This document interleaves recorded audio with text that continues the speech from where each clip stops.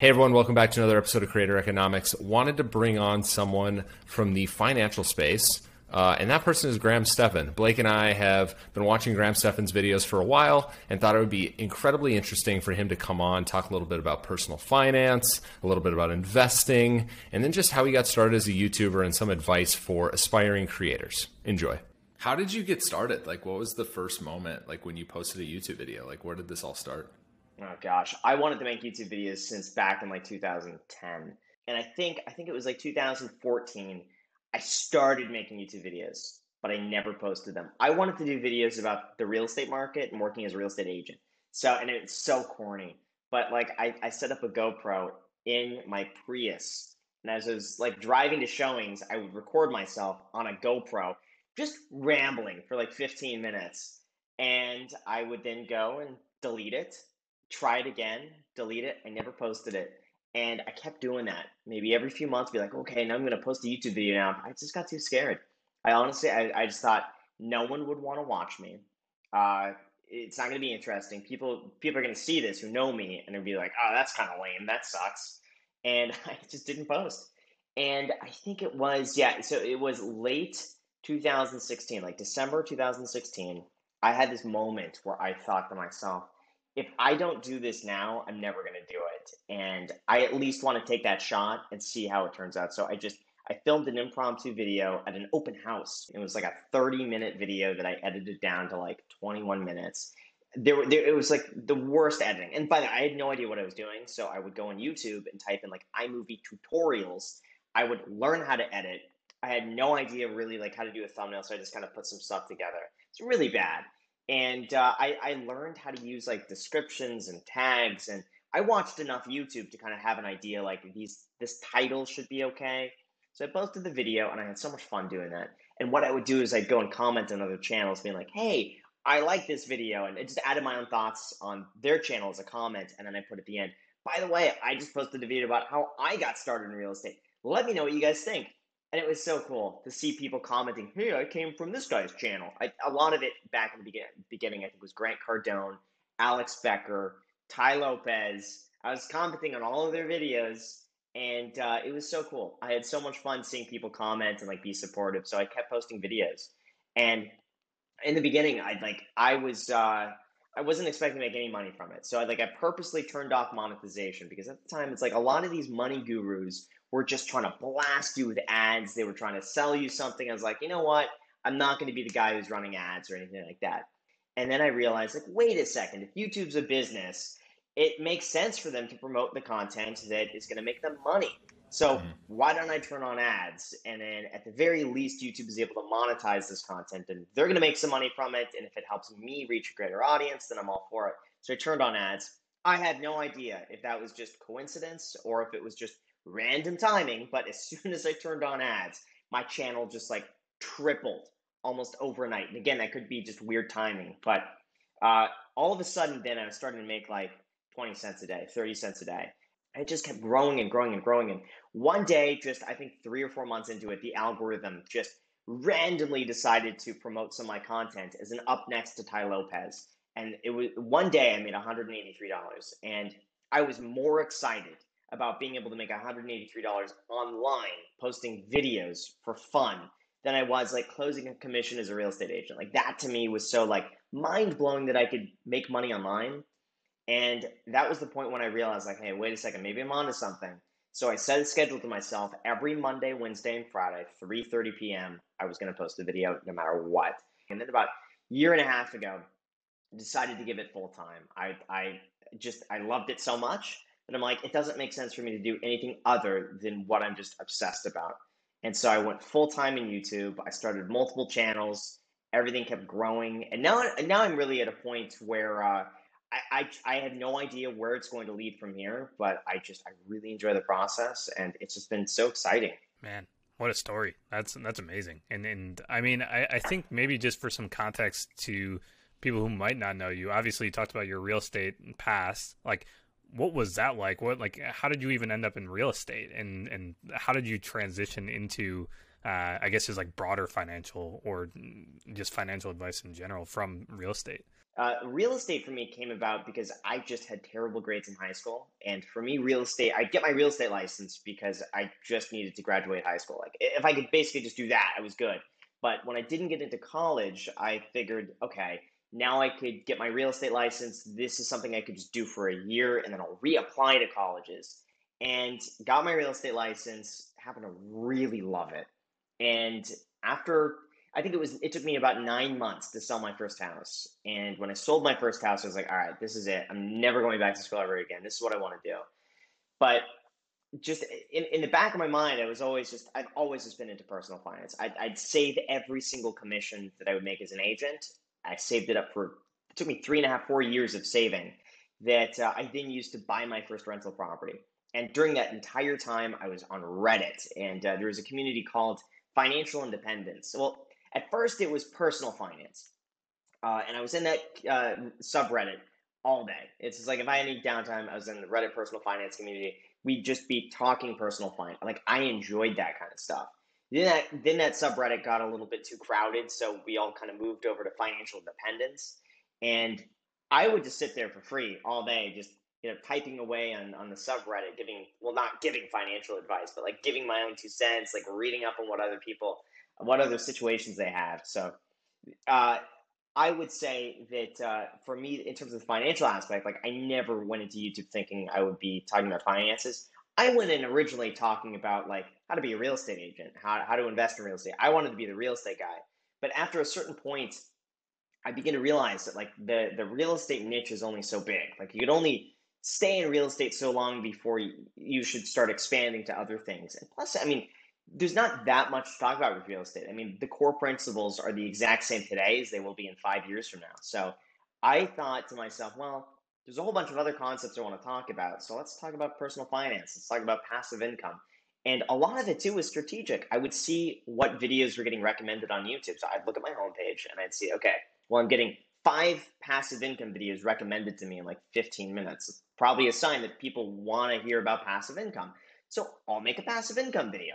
I guess I've just really tried adapting to what people want to click on and what they want to see. And if there's something that I see getting recommended to me, I'm like, that's a cue that I should probably talk about this too. What's your like breakdown in time between the two now? Like, what do you spend on YouTube versus like what do you spend in real estate? Oh gosh, probably 95% YouTube, 5% real estate. The real estate at this point is just for myself.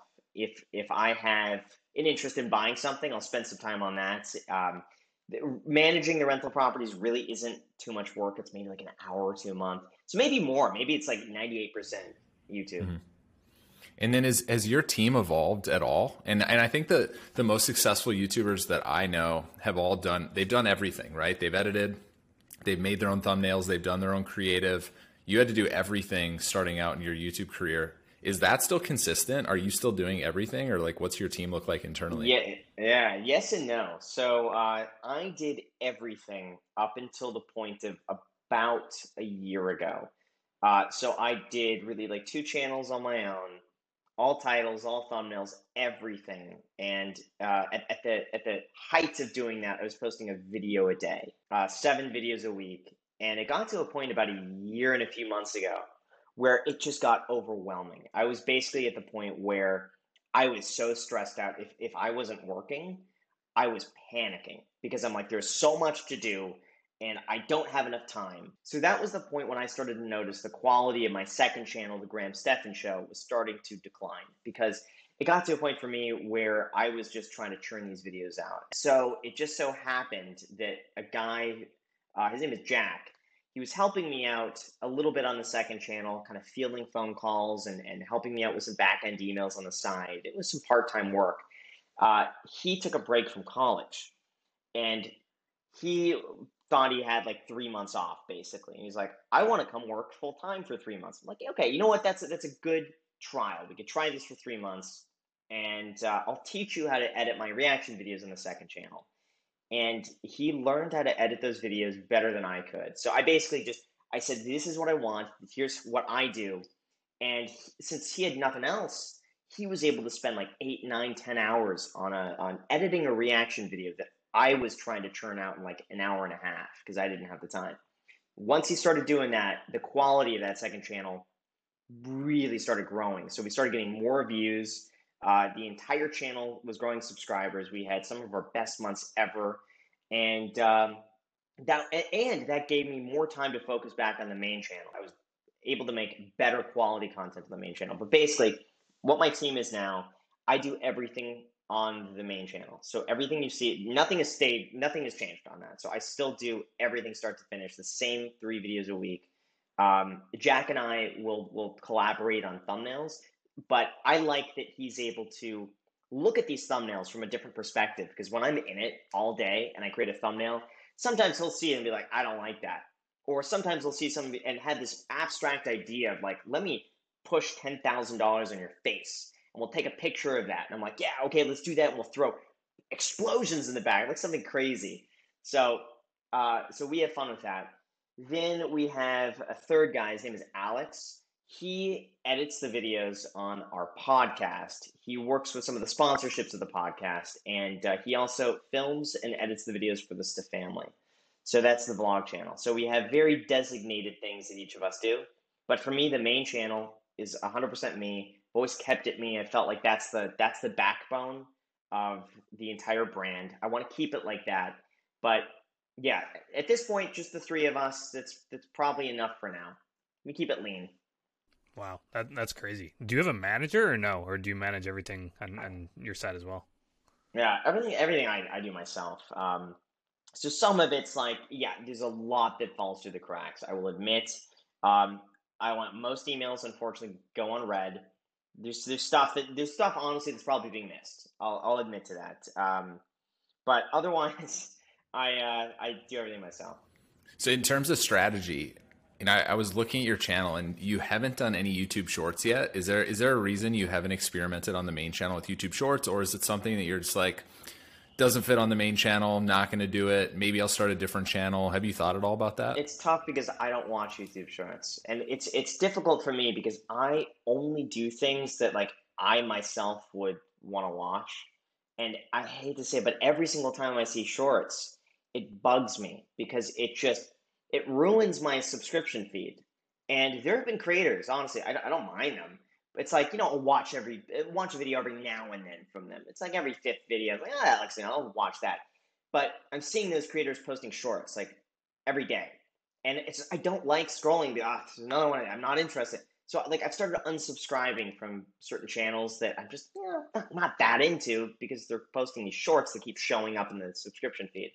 So because I'm not into it, I have a hard time coming into it with that passion that like, if it's something I would watch, I'll do it, but I'm just not there yet. I'm curious, like you mentioned it a little bit before where you're talking about how some of the other financial YouTubers that you've seen or just creators in general are sometimes like slimy or just trying to sell you something.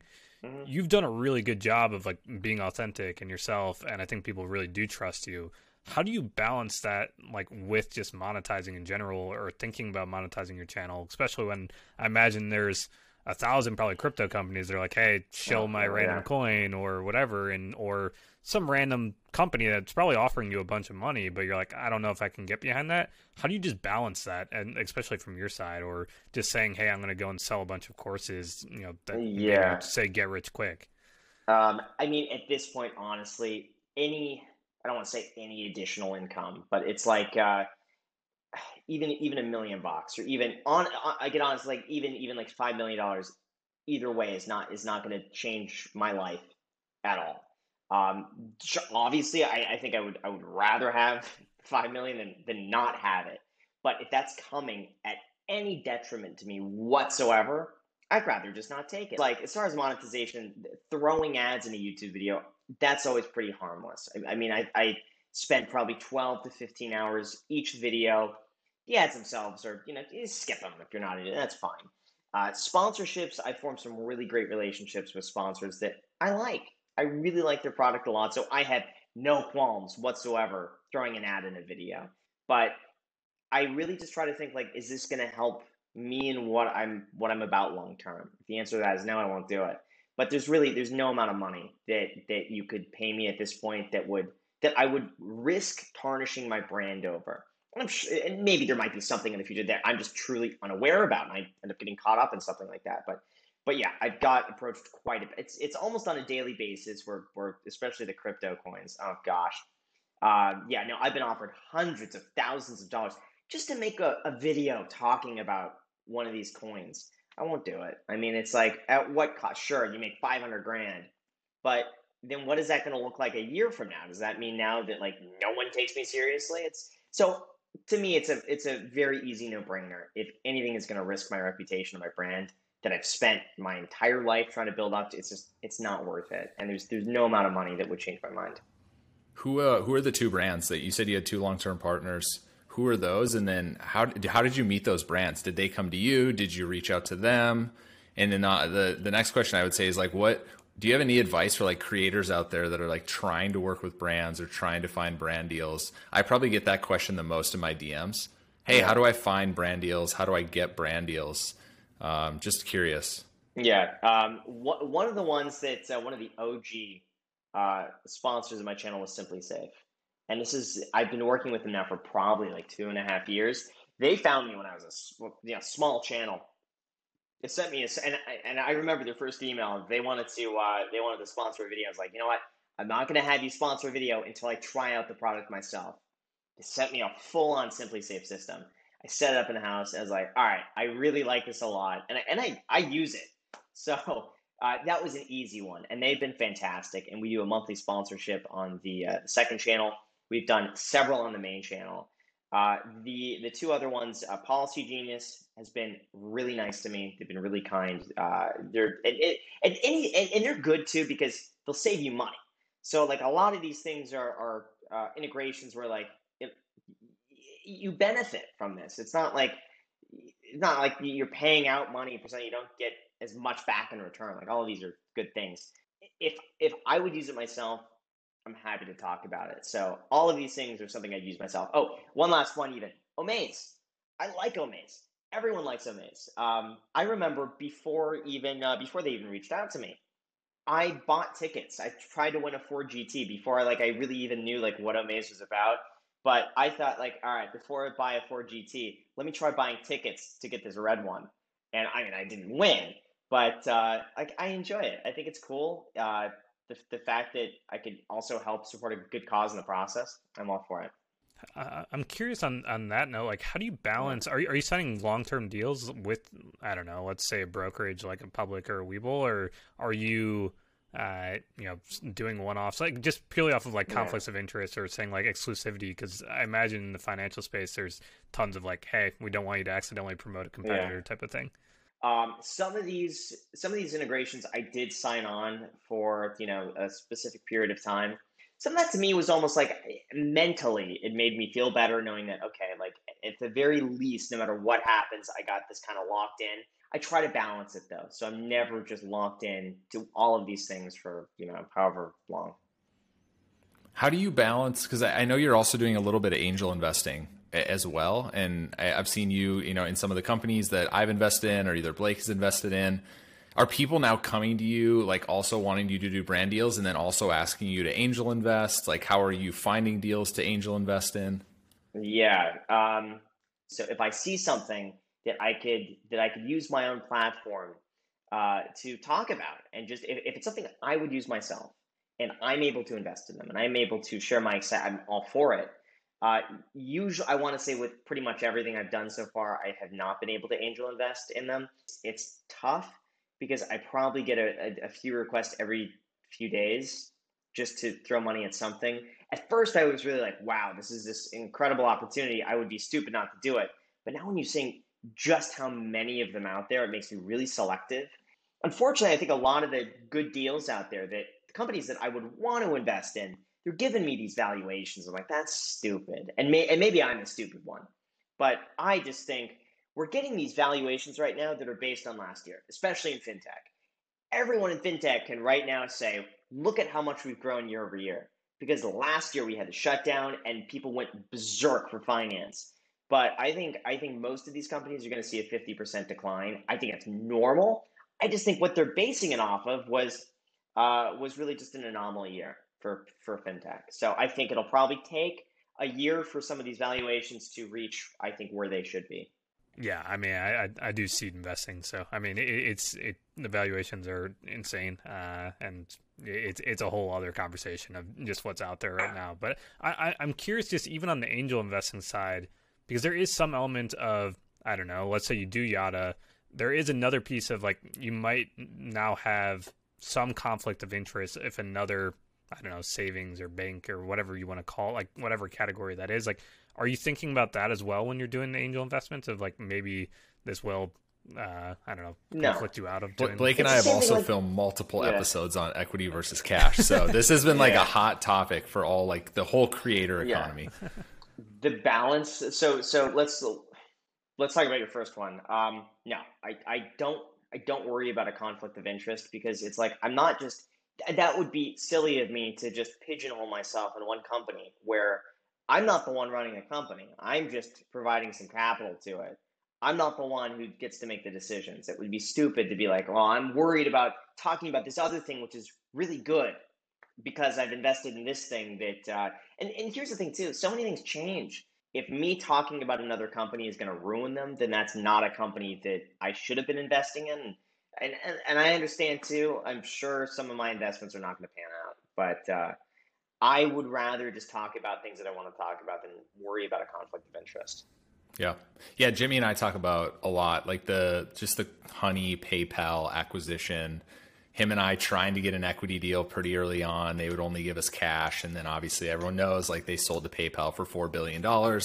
And now it's like, I think all these creators are finally realizing they have leverage to actually get cash plus equity in a lot of these deals. And so it'll be interesting to see like how many of those actually come to fruition. And when some of these companies do exit or go public, are there now creators on the cap table? There undoubtedly will be. It'll just be interesting over the next few years how many of those companies exit with creators on the or on the cap table that actually just leverage themselves into that cap table by just like promoting the business. But there is a lot of gray area, which Blake and I have talked about on multiple episodes. It's like if you invest in a company, say in the banking space, a lot of those like founders now think that like, hey, this person's never going to promote another banking product. And I think it's just like upfront conversation of like, I'm investing in your company because I like it. That doesn't mean I wouldn't work with a competitor if they were willing to come along and pay me. So it's just like, I think having those conversations prior to like investing that amount of money or even taking equity in any of those deals. Yeah. I've started trying to ask for a portion of equity, portion of cash, trying to hedge my position on companies I really like. It's surprising to me how few companies are willing to give any equity. And I feel weird about it because it's like on the one hand, it's like if they're giving me equity, then I'm like, wait a second, why are they giving me equity? If they're that good, why would they give me that? But on the other hand, if they're not giving me equity, I'm like, wow, maybe it's they believe in it so much more because they're not willing to give it. So it's like either way, yeah, you don't know. But yes, but I am trying at this point to build. I'd rather build potential equity than I would cash now, at least for me at this point. Mm-hmm. Can you talk a little bit about the move to Vegas? I know you made multiple videos on this. You used to live in Los Angeles. Yeah. I think I could probably make some guesses of why the move happened. I actually lived in Vegas for 2.5 years when I started my career, and it's great. I lived in Summerlin, and I ended up leaving to now live in Texas, which is also a no state income tax state. But can you talk a little bit about that move, why it was so important for your business? Yeah. So I was, up until the pandemic, I was going into the real estate office, the Oppenheim Group, 5 days a week. But when the shutdown happened and we were in LA and Jack came and we started really working full time from the house, that really made me realize like, wait a second, we could do this from anywhere.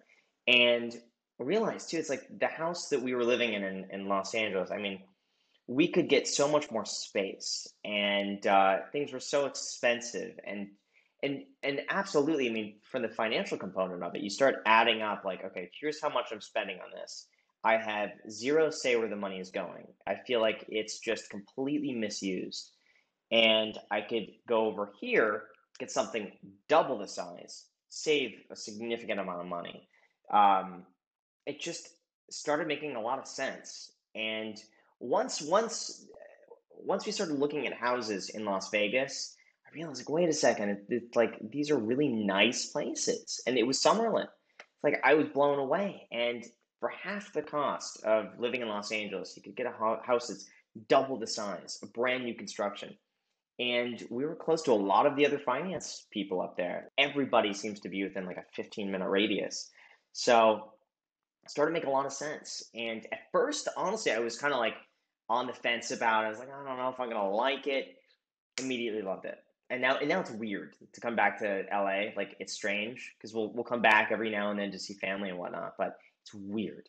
It's and I've because I grew up in Los Angeles, so to me it's always felt like home. But now when you drive down, it's like, geez, these roads are terrible. What is this traffic? I don't know if it changed, but I think just my perception of having so much more space, no traffic, everyone is nice. It feels like a community. Never really had that. Yeah, and obviously taxes probably helps a little bit too. Yes.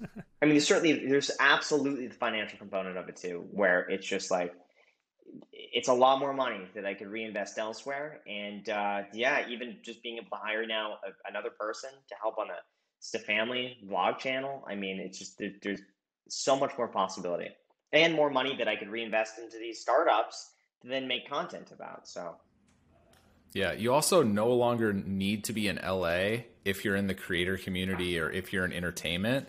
It's everywhere. Even if you think of the top 10 YouTube channels in the world, I don't think a single one of them is in California.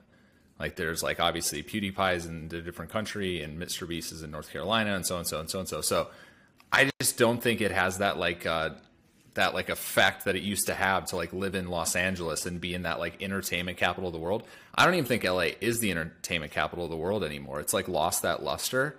I mean, even for me, like living in LA is like buying everything from the airport. It's like all overly expensive. It's crazy. So you'd be amazed. Like if I showed you a list of like all the YouTube creators that have moved to Las Vegas, it's not just finance channels. It's like Twitch streamers. Matt Stoney lives in Las Vegas. The list goes like on and on of people that have moved outside of California. that is so true. And that's one of the things as well, where I thought about a year and a half ago, I was like, I could never move from Los Angeles because everyone is here. It's like everyone I collaborate with is here. It showed me how wrong I was about that because I'm getting more opportunities being in Las Vegas. And it's so easy. The Las Vegas airport, everyone loves flying into Las Vegas. And the hotels are all like 10 minutes away. People love to stay at Red Rock Casino, which is like 5 minutes away from the house. It's great. Like I've never invited someone to be like, "Hey, you want to come to Las Vegas for a weekend?" No. But LA is more like, well, where am I going to stay? These hotels are expensive. Las Vegas is like, hey, come one, come all. They want you to go there. Exactly. You've been, I mean, it's amazing because you've been so transparent of just like how much you've made on YouTube, how much you've made just as a creator in general. I'm curious, like, obviously you've been public about your AdSense and things like that, but how do you think about just like diversifying as a creator yourself? And like, I imagine we're going to see some version of like the ESPN 30 for 30 broke for like creators where they all burn out and like waste their money. You're obviously thinking much longer term, but how do you just think about like not just relying on AdSense? And I know you've launched like some businesses and things like that, but outside of YouTube AdSense, how else are you like monetizing? And like, what is your revenue? Yeah. So, I mean, outside of that, there's also obviously sponsorships, affiliates, program sales. Uh, and then basically all of that is just reinvested. I mean, I don't know what percentage I spend. It's very little. I probably should do a better job diversifying, but at the same time, it's like I spend so little that it doesn't matter to the point where it's like if something disappears, I'm gonna be like, oh crap, I built this lifestyle I can't sustain. I really try to keep it where I only spend whatever my investments make and never any more than that. So anything I purchase at this point is just like this is sustainable. So, but yeah, but I probably like financially I probably should diversify a little bit more, but yeah, I'd say I mean a bulk of it, probably like 50% definitely is just YouTube ad revenue. But then I've also diversified across channels where it's like even if knock on wood like something happens to one channel, I have four others to fall back on. And Any of those four are fantastic. I mean, just one of those would be able to be enough to pay for everything. So really, it's just a lot of icing on the cake at this point. And one of those other revenue streams, obviously, is a company now called Bankroll Coffee, which I kind of wanted to get into. But I also wanted to before we get into the company, and I have a bunch of questions about it, I want to ask about the launch strategy. And even if this was part of the launch strategy with you actually getting sued before you even launched the brand. So can you talk a little bit about like what the story was, how it happened, and then I actually have some as well. So I'm excited to try it. So so the coffee thing was, it was a joke. 2 years ago, I made a video how to make iced coffee. Well, basically, I had this guy call in my second channel, and basically that whole concept was people would call in with their money problems, and I'd do a Dave Ramsey on them.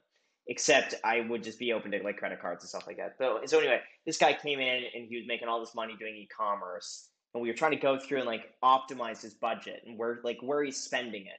And his thing was that he was spending like $700-800 a month on Peet's Coffee, because he would go and buy a coffee and like a bagel and stuff like that. It was like $7-8 a day. It's like, that's stupid when you could buy Peet's Coffee at the store and make it yourself. And I was like, my coffee is only 20 cents. Like, this is literally 20-cent iced coffee that you're spending $7 for.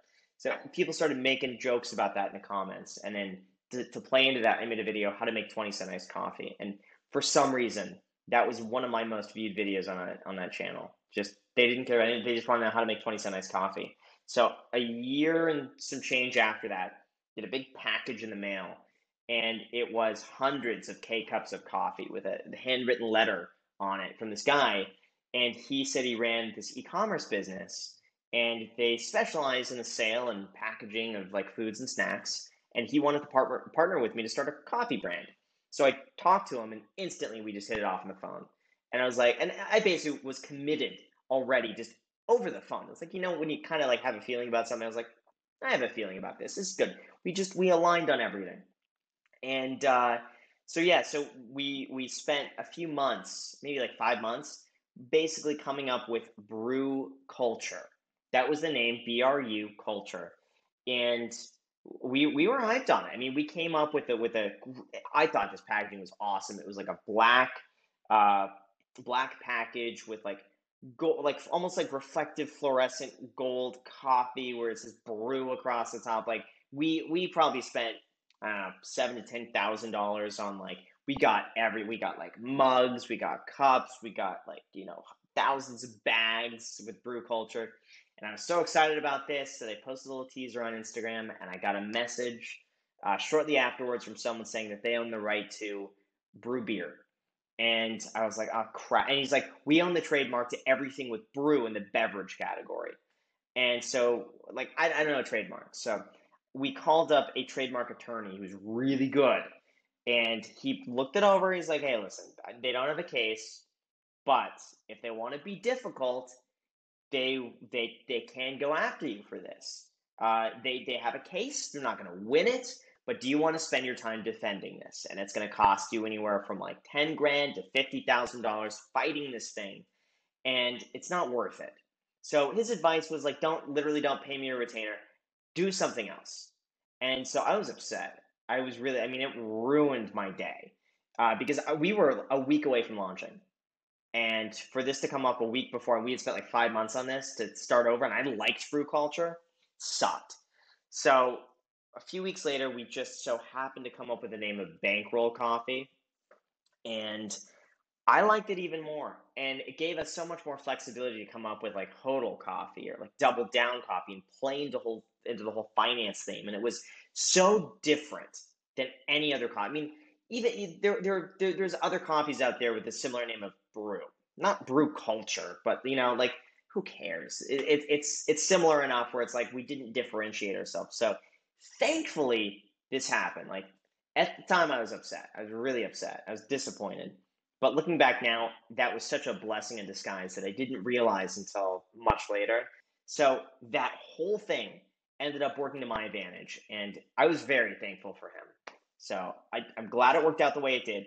And that video I posted, believe it or not, was because originally I couldn't think of a video idea. And this was 3 weeks before I posted, by the way. couldn't think of a video idea. And I'm like, what can I talk about? What can I talk about?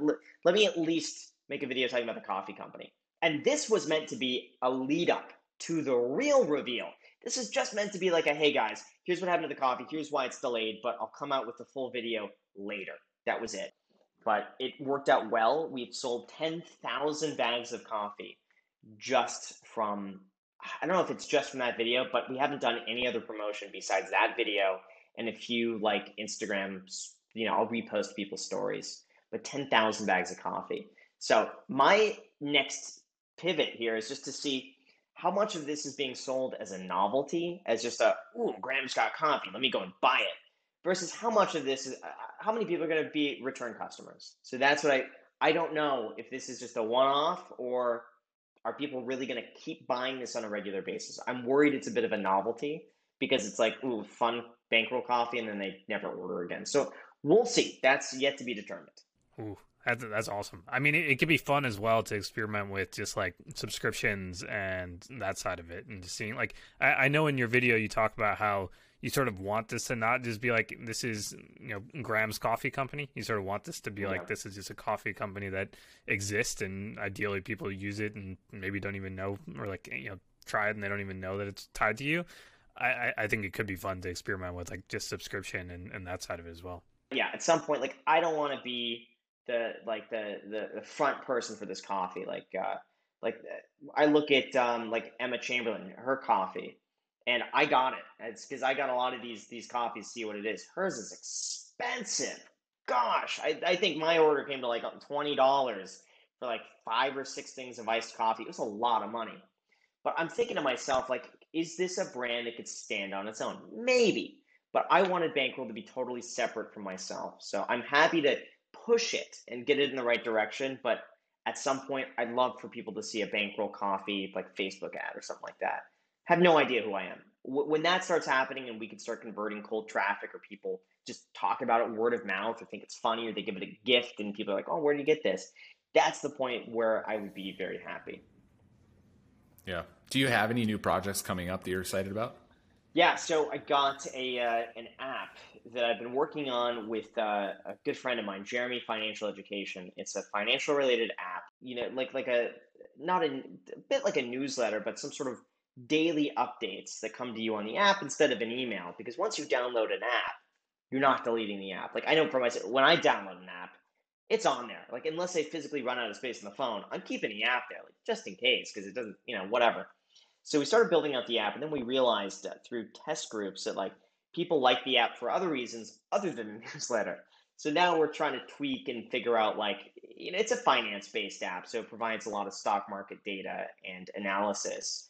But what started off as an email newsletter, then developed to an app newsletter, now is transitioning to something else. So we're figuring that out. But I think some sort of finance-based product is probably the next step.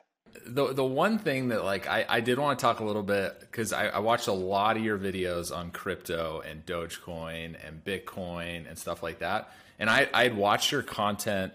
It was kind of like maybe a video every here like now and then, but once you started making crypto content, and this was like when it was blowing up, I was fully into it. Are you still invested in crypto? Because I know that you get videos where you're like, I got completely burned, like investing in this coin and this coin. Like, what are your thoughts right now on like the evolution of crypto, where it's at, and then are you still invested? Yeah, I mean, I haven't gotten burned in crypto, not since like 2017. So any video that I made on that was probably 3-4 years ago. But I haven't sold in. I mean, there's a slight little bit for tax loss harvesting purposes, which worked out to my favor. But besides that, I've just continued adding, and I made a goal at the beginning of the year. By the end of the year, I just want 5% of my portfolio between 60-40 Bitcoin, Ethereum. That's my goal. So I'm not going too crazy with that. 5% I think is reasonable. I did 10,000 in Dogecoin as part of like a fun little, like I think I said like if a video gets 100,000 likes, I'll put 10,000 in Dogecoin. Got 100 and something thousand likes, I put 10,000 in Dogecoin. I don't care. I mean, it honestly, like if it loses money, I make a video about it a year from now. But my goal, or what I said in the video, is I'll buy 10,000 Dogecoin and just keep it for a year. Then I'll report back. So either way for me, it's At that point, it's essentially the same as like a business expense. But Bitcoin, Ethereum, I've still bought. When Ethereum dipped below like 1800 recently, I bought a little bit more. When Bitcoin is at 31, I bought a little bit more. I'm not going crazy with it. But yeah, but speaking of a lot of this crypto, just too many scam altcoins. I think it's just going through the same crap that we saw in 2017, where people just creating crap because it makes money. I can't see how this is not regulated. I cannot see how the SEC is not, and they will. I think at some point, because they're going to track everything. I say give it a few years. They're going to look at all these influencers promoting these just random altcoins, and I don't listen. I doubt there's ever going to be any jail time. I think to ever convict somebody for something like it's not worth your time. I think they're going to go through and issue fines. That's what I think. The last thing I just want to wrap on is, I think Blake and I, we've talked about this a lot. Like we're so bullish on just the financial sector of YouTube going forward for the next decade, because we think that not only is the audience growing on YouTube, but it's also getting older. It's like kids, like I found YouTube 8 years ago. I still watch. What I watch is completely different from what I watched 8 years ago. And people are finding your channel. They're finding other financial literacy channels. Are there any channels out there that like stick out to you that are like up and coming that you've worked with? Just curious, like who you're seeing that you think will, potentially grow over the next few years. Wait, are we talking about a personal creator, or we're talking about like a segment? Personal creator, yeah, personal creator within finance. Personal creator within finance. Can be real estate, yeah. Yeah, I wish Nate O'Brien would post more. He's doing van life right now. His videos are so well thought out. He's just too laid back. And I've told him this. I have a feeling someone's going to send this to him. So Nate, hey, and I've been telling Nate this for like 2 years. It's just not in his personality though. But I'm like, dude, you gotta post like twice a week. Stay consistent with it. Your videos are so good. And Nate's like, I just want to go travel. I'll make a video when I need to. And you know what? But that's what makes his video so good. Nate O'Brien, I think he's doing van life right now. Oh man, if he just posted twice a week, I completely agree. It's hard for me because I see his potential, and I'm like, it could be so good if you just post twice a week. Not doing it.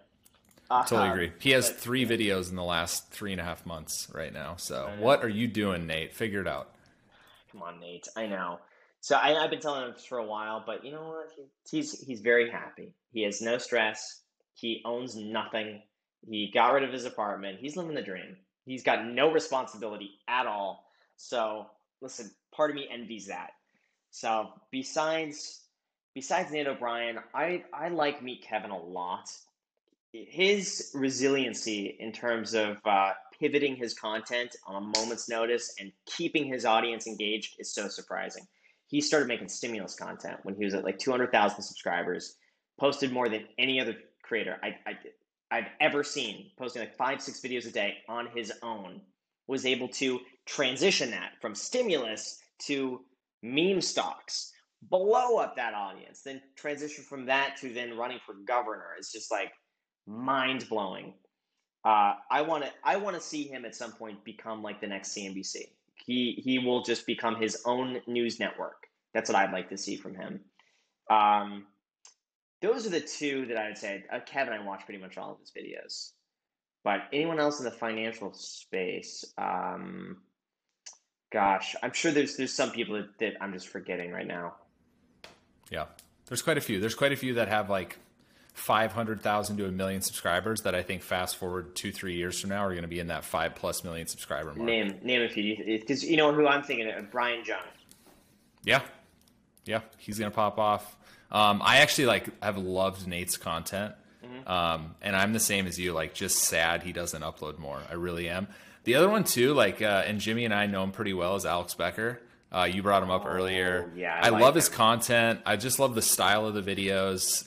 So we'll see where he's at if he continues to be consistent over the next few years. He's not. Yeah, I've talked to him before. I think he's so underrated. I think a lot of people gave him crap because he was running YouTube ads for quite some time, but he is so smart. And when I listened to, and he was one of the original people that for me really inspired me to get into YouTube.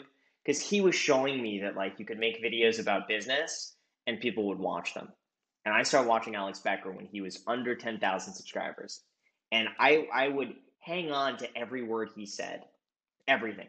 And even now, he made a video a long time ago about why he stopped making YouTube videos and how he used me as an example, by the way, in that video. And I was just like, I was glued to my phone just listening to this. But he said the problem with me is that for me to continue, it's me. It's like I'm the face of this. People are only coming for me, and that bottlenecks me at some point, because if I want to do something else and I'm not there, people are going to tune out because they're just going for me. With him, on the other hand, he says by creating a software that could grow independently of himself. And that stuck with me. It's very true. So he decided to go a different angle. I continued on my path to be just myself. But he's right. He has a really good point on that. So at least now I know what I'm getting myself into and like what direction I'm going. At least I acknowledge that. He's extremely smart. So I take his advice very seriously. And then the last channel, Blake and I actually talked about this channel like 7 months ago, but it's Black Hustlers Club. And I think he's grown. Let me look at his channel. I think he's at 150,000 subscribers now. Blake, do you remember what he was at when we initially talked about it? Was it like 40K or something like that? It was definitely lower. So there is a few financial channels that are starting to do well. You know what Bia Heza is another one. Yeah. This is interesting. His thumbnails remind me of Andre Jick. Very similar with all the money in the front. Yeah, if Andre Jick and Bia Heza combined their thumbnails, it would be. Oh, look! See, here's what I find interesting is how I earned $100,000 at age 19. A lot of these thumbnails I see were inspired by my thumbnails. It's always interesting to see when I've done a thumbnail, and then usually within a few weeks of that, you see just other iterations of that sort of thumbnail. It's interesting how that works. It's because then you have to one up that, and you have to think of something different. Like, how can you be different from that now? Because everyone is now doing that same style, and so it's interesting how it's this evolving thing that like you do something that works for a little bit, everyone catches on to it. It doesn't work anymore. You got to do something else. Yep. Well, we appreciate you coming on, man. I know we're a little over an hour here. I hope everyone finds this super interesting. I know we covered every topic that I had on my sheet. So, Blake, anything else you want to go over? No, thank you for coming on, Graham. This is awesome. Thank you. No, I had a lot of fun. Thanks, man.